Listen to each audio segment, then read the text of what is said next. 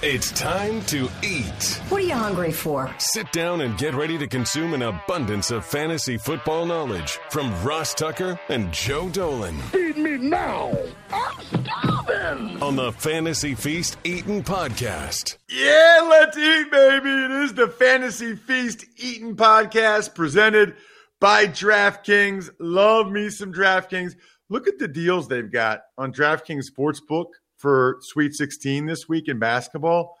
Do yourself a favor. Take $1 to DraftKings. Use the code Ross. You get 100-1 odds on any of these basketball games. Absolutely amazing. I am Ross Tucker, former NFL offensive lineman, 5 teams, 7 years, bunch of podcasts now. Cannot tell you how much it means when you rate and review the show. If you just do that, if you just rate and review the show, and send me an email, ross@rosstucker.com. I'll send you a signed picture or card or press pass from this season. That easy. Just rate and review Fantasy Feast, and boom, it is yours. That's how much I appreciate those of you that go the extra mile when you retweet it or like or whatever. I'm at Ross Tucker NFL. We are at Ross Tucker Pod on social. You got to check out some of the other shows we've had this week. Ryan Fitzpatrick was amazing on Monday, whether it was talking about Tua Tagovailoa or proposing to his wife at a McDonald's. That dude is a legend. Today I had Mike Florio on to talk all things Deshaun Watson, which is something obviously to keep in mind from a fantasy perspective with the Houston Texans quarterback. A lot of people thought they were going to get him on their team. I don't think he's going anywhere anytime soon. Even Money Podcast with Steve Fezzik was terrific yesterday, talking NBA MVP race, talking Sweet 16 betting, and yes, his thoughts on NFL free agency moves that have made a difference. That's what we're doing today. It's essentially part 2 here on the Fantasy Feast and breaking down the second wave of free agency, if you will. And there's a bunch. Kenyon Drake and Chris Carson, Kenny Galladay, Juju Smith-Schuster. There's nobody on the planet better than Joe Dolan to break down the implications of these moves. Love the Sixers hat. You got to check out Joe on YouTube, youtube.com/Ross Tucker NFL. Check him out on his own social at FG_Dolan. He is the master of all he oversees at fantasypoints.com, where you get another code this year. I gave you a code last year. That was Feast. That won't work anymore. So use the code 21Feast for year 2. How awesome is that? You get another discount here in the second year. I didn't even know they would do that. It's amazing. 21Feast, fantasypoints.com. And Joe, there's actually some moves to talk about because we spoke last Wednesday, right before free agency started, technically, but there have been a bunch of the legal tampering moves. Now we've got a lot more to dive into. Oh yeah, Ross. It's kind of funny though. Like I knew by the time this podcast we would be talking that free agency would essentially be over. Like we just have kind of minor moves leaking out now, and there's really only one fantasy impact player who's left unavailable, like true impact type of guy, that being Leonard Fournette. So we got Kenny Galladay, Juju Smith-Schuster to break down here, and then we can start preparing for the NFL draft and getting everything sorted out for the 2021 season. It's, you end the season and you think, I'm going to take some time off. Not really. Because you have to prepare for free agency, and then you have to prepare for the draft. And then that's when you can truly start to take time off, take a deep breath, do some best ball drafts for sure, and start preparing for August and September, and when we kick off what looks like it's going to be a 17-game 2021 season. And it looks like, Joe, we should be having the guru, John Hansen, on next week's episode, which would be amazing. I want to get some perspective from him, just kind of overall free agency importance in fantasy, what he thinks are the most impactful moves, least impactful moves, maybe underrated, overrated. So if you didn't already bang the subscribe button on your podcast app or at YouTube, make sure you have done so. Let's start with quarterbacks, Joe. Either Jacoby Brissett or Tyrod Taylor. Mm-hmm. Is there a format? Is there a place for them in a fantasy lineup? Are you taking them late in a best ball in case Tua stinks or in case Deshaun Watson gets traded or can't play this year? Is there any relevance in your mind to either one of those guys from a fantasy perspective in any of the formats? Best ball, dynasty, whatever. Well, Tyrod's contract is a little more interesting to me because it has the incentives baked in that essentially would double the value of the contract. And I have to imagine that those incentives are based on playing time and production. And, I think last week we talked about John McClain from the Houston Chronicle saying he expects Deshaun Watson to be traded. Now, obviously, there is a whole new layer and a disturbing layer to that story with the lawsuits that are coming out against him. So, I can't sit here from my perspective and predict what's going to happen with Deshaun Watson. That story has exploded to a level none of us anticipated it to. But there is obviously now, I would think now, quite frankly, a greater chance that he doesn't suit up for the Houston Texans, whether it be a trade, whether it be a suspension. I'm not sure what exactly is going to happen there, but I think Tyrod Taylor's contract, it was constructed in such a way where the Houston Texans could come out and say, hey, look, if this guy needs to be our starter, we now have somebody who's has that experience. He is far more interesting for fantasy to me than Jacoby Brissett is, first and foremost because he's more mobile. He's more mobile than Brissett. So Tyrod Taylor with the proliferation of mobile quarterbacks and how that's becoming pretty much almost a requirement in the NFL at this point, with the exception of some old heads like Brady. He's much more interesting to me for fantasy than Jacoby Brissett is. Although I did think it was interesting that Ben Volin of the Boston Globe, who got the contract details for Jacoby Brissett, said, he'll see the field this year. I'm not really sure where he was getting that spin. Was it from Brissett's agent? Was it from Brissett himself? The messaging on Tua has been weird since Tua got drafted, quite frankly. I remember the press conference that Brian Flores had after they drafted Tua, and he didn't seem overly excited. Maybe that was the inner Belichick coming out on Brian Flores, but I thought it was fascinating. And then you see them bench Tua Tagovailoa in game multiple times during the season, something that you just never see with a rookie quarterback who needs to take his dings and dents. That being said, Jacoby Brissett, it's a 1-year deal, $5 million, worth up to $7.5 million. That's a backups contract. Like, he signed a backups contract. We know he's got he was the Hail Mary and short yardage specialist for the Colts last year. Don't know if maybe that'll continue. But in terms of fantasy perspective, Tyrod Taylor is far more interesting than Jacoby Brissett. If Tua Tagovailoa is going to be unseated in Miami, I would have thought, which now I think the chances have gone down, it would be in a trade for Deshaun Watson. Right, and the fact that they got Brissett makes you think they're not gonna get Deshaun Watson. Mm-hmm. Fitzpatrick really stood up for Tua on Monday's Ross Tucker Football Podcast, but I know most people would say, well, what's he gonna say? Tua stinks and whatever. But he didn't have to talk about the elite accuracy and throwing with anticipation. And he makes a good point in the sense that I didn't think Tua looked great last year. He didn't. But the flip side, like, Ryan Fitzpatrick didn't look good as a rookie.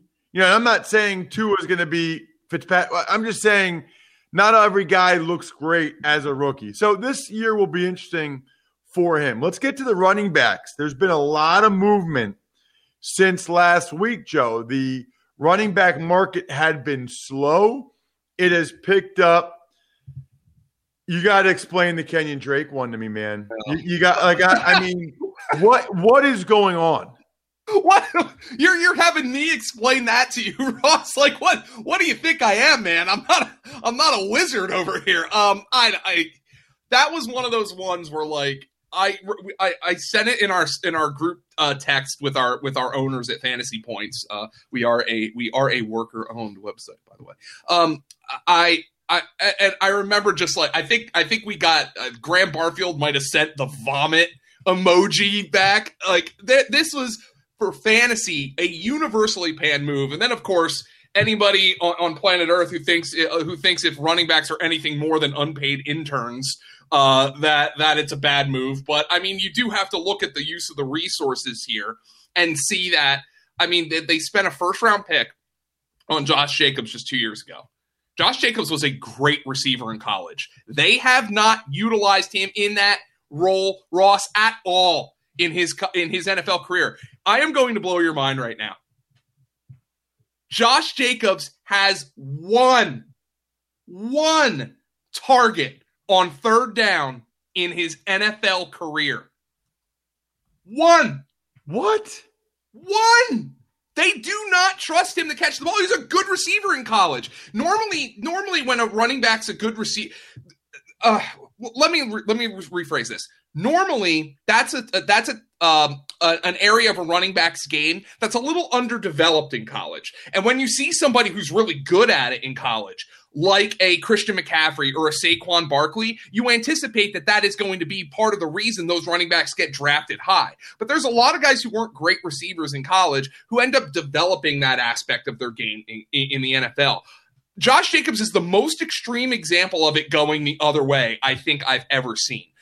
The Raiders just don't use him in that regard, and it's one of the reasons he hasn't been great for fantasy. So we're sitting here looking at Josh Jacobs, and now I don't even know where to draft the guy. Third round, fourth round? Apparently Kenyon Drake is somebody who John Gruden has wanted for a long time, and he was going to get him no matter what. And damn Josh Jacobs' fantasy value. But then I look at the fact that Arizona last year decided that Chase Edmonds was the better receiver than Josh Jacobs, than Kenyon Drake, rather, based on how they used him. So I see Kenyon Drake coming in here into Vegas as the receiving back on a team that decided the very good receiving back they already have isn't a good enough receiver to be a receiving back in the NFL because they've used Jalen Richard in that role and other guys, Devontae Booker as well. So you have Kenyon Drake going in there, and now he is coming from a team that decided he wasn't a good enough receiver to be the receiving down back. He caught fewer passes in a full season in Arizona last year than he caught in 8 games after being traded to the Cardinals in 2019. This move is mind-blowing to me. Now, Kenyon Drake said they're going to use him as a running back and a wide receiver.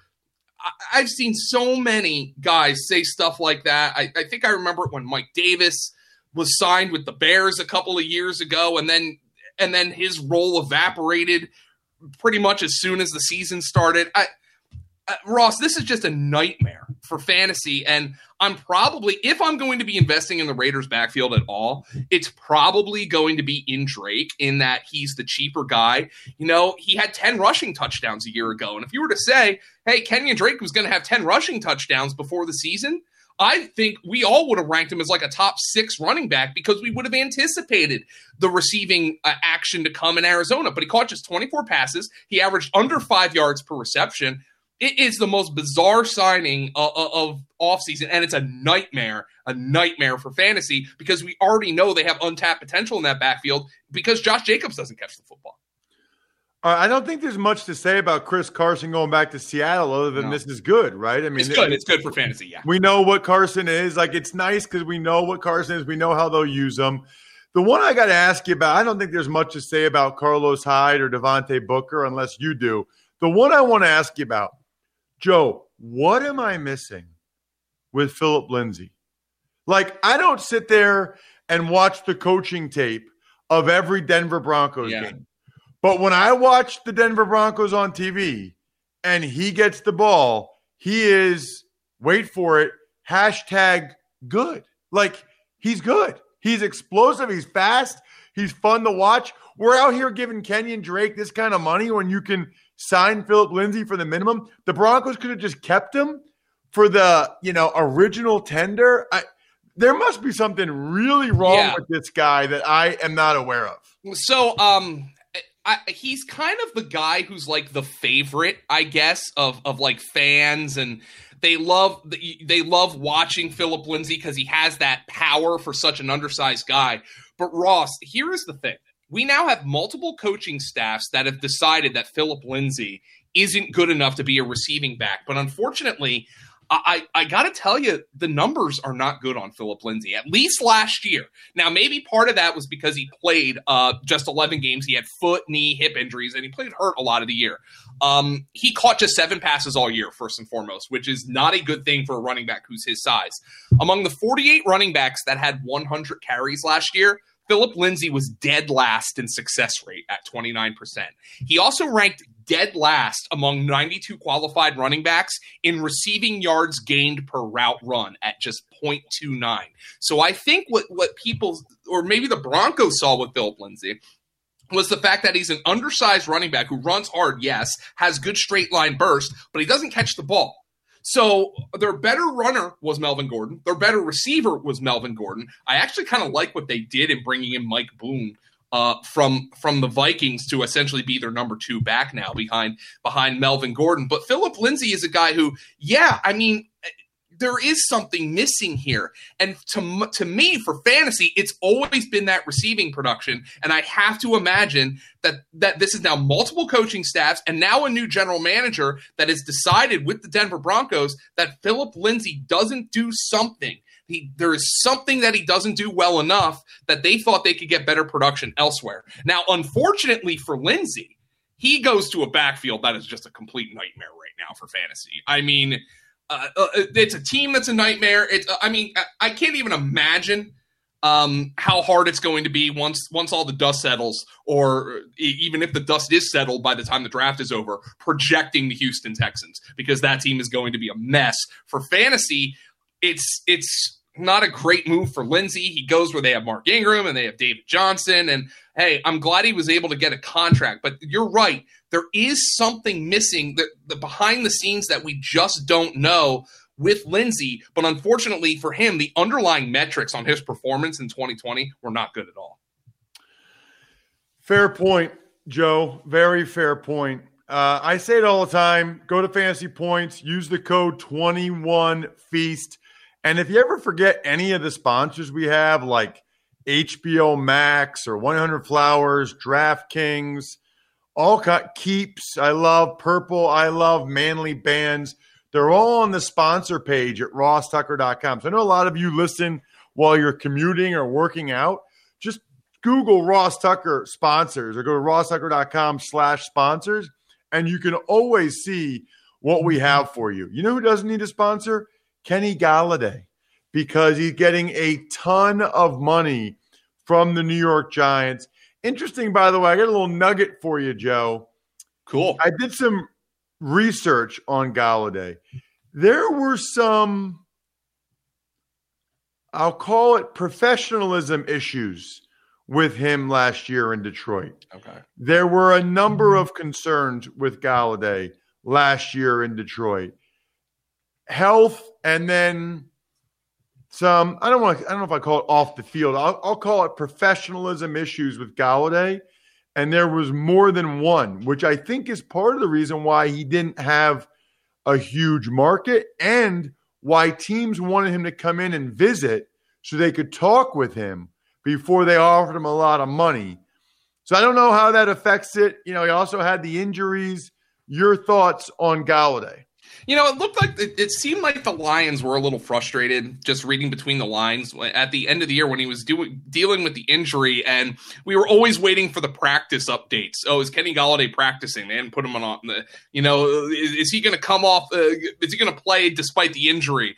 And after a few weeks, I was just like, no, this guy's not playing the rest of the year. And I have to wonder if Kenny Golladay, and this is just complete speculation, Ross, but now informed speculation based on what you just told me. I wonder if there was I'm going to free agency. See you guys. Screw you. I'm going home type of element to what Kenny Golladay was doing. Now, for Golladay, after I saw the contract that Juju Smith-Schuster signed and I saw the contract that Will Fuller signed, I was just basically bracing myself for, I guess Golladay is going to sign a 1 or 2 year deal here and try to hit the market again. So I was a little surprised with the amount of money that the Giants gave him, just based on the way other wide receivers were treated in this weird pandemic-affected offseason based on the cap going down. So I was a little surprised to see how much money he got. So obviously the Giants are big believers in him.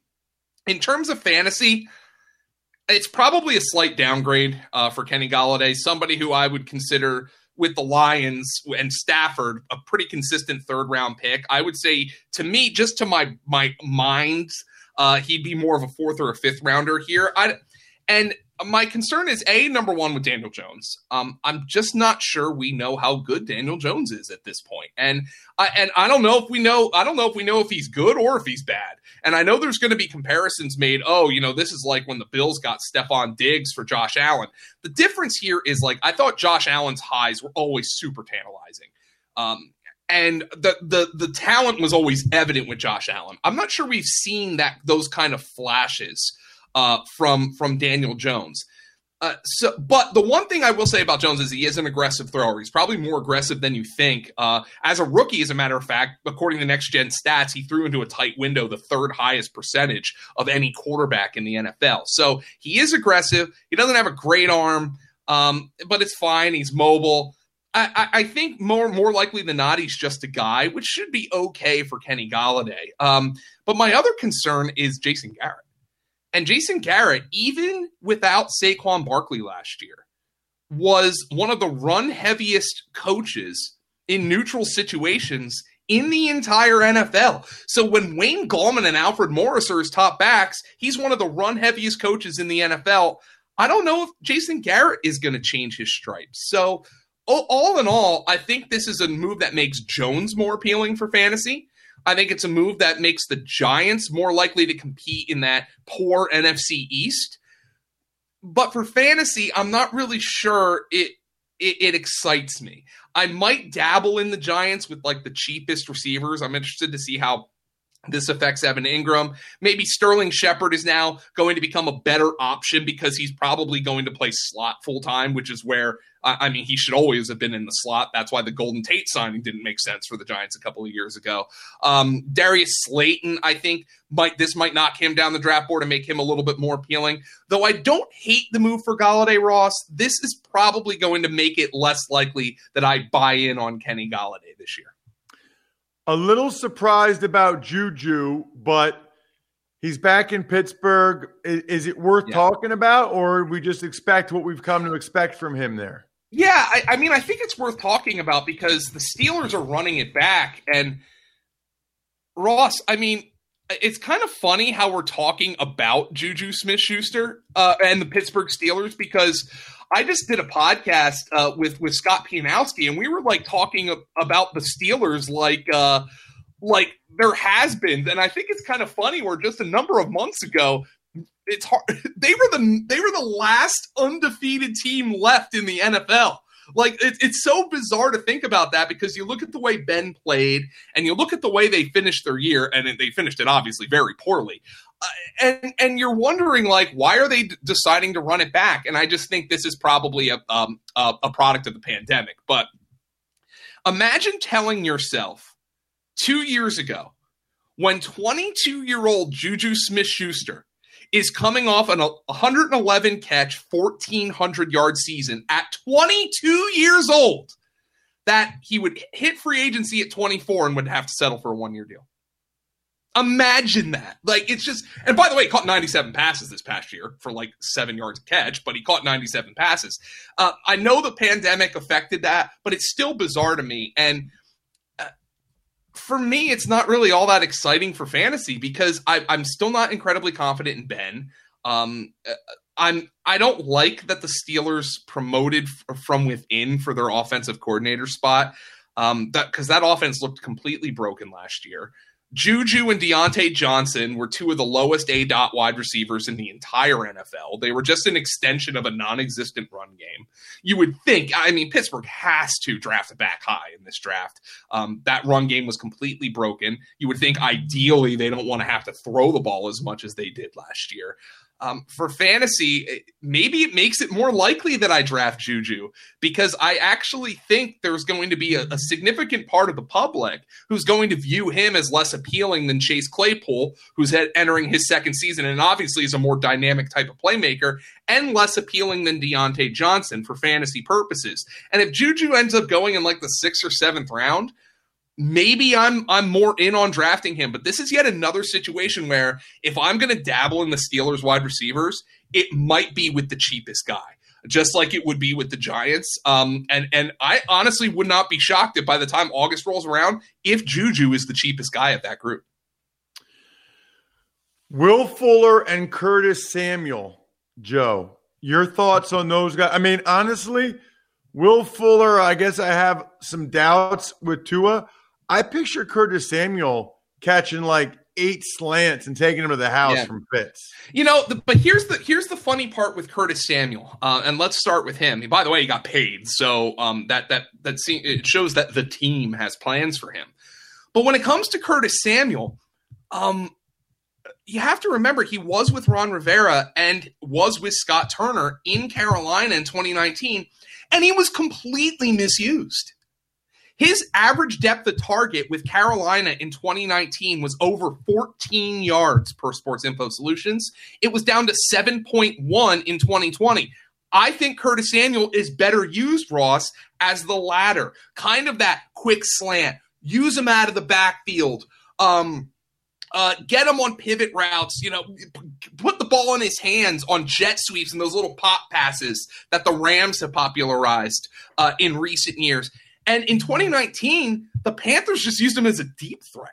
And it was a bizarre way to use a really talented player. He had the single most unconverted air yards in the entire NFL in 2019. That first and foremost, because Kyle Allen just couldn't get him the football. So that's not Curtis Samuel's fault. But he is much better utilized in a dynamic kind of role.